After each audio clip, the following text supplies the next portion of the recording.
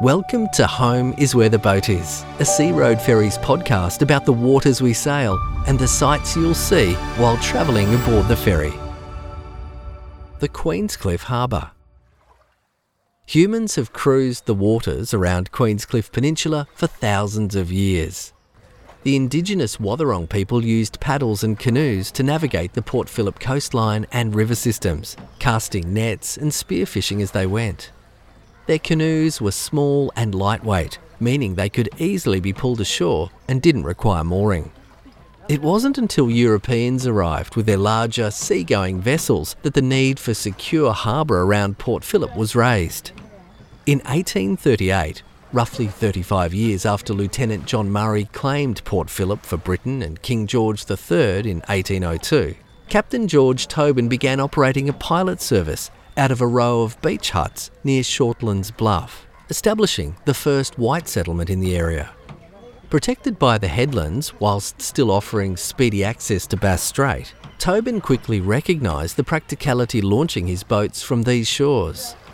This marked the beginning of Queenscliff's rich maritime history.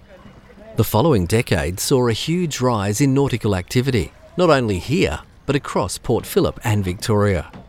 Vessels of all descriptions began to call at the harbour, with the town's docking facilities evolving accordingly.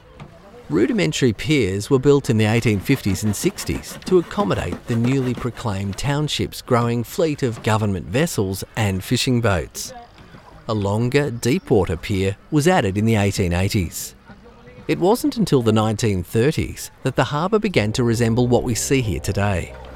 1935 saw a series of severe storms devastate the local fleet, with a number of boats sunk at their moorings between the piers. This prompted discussions around cutting a waterway through the sandspit, separating Queenscliff Peninsula and Swan Island, an idea that had been mooted as early as the 1870s. Originally shunned due to the expense and labour-intensive nature of the project, it was finally agreed that a cut would offer a far safer anchorage than the piers. The first piles were driven in October 1935, with two parallel training walls measuring 80 metres in length, set 24 metres apart, close to the shore in Port Phillip to funnel water into the artificial channel across to Swan Bay. Horse-drawn scoops were used to remove tons of sand, and after extensive shoring up work, the Queenscliff Cut opened on the 28th of April 1936. In use ever since, it forms the basis of Queenscliff's modern port facility. Numerous improvements have been made over the years, including significant extensions of each training wall to enhance water flow and the construction of a slipway at the western end. Regular dredging operations are also carried out to prevent sandbars from building up.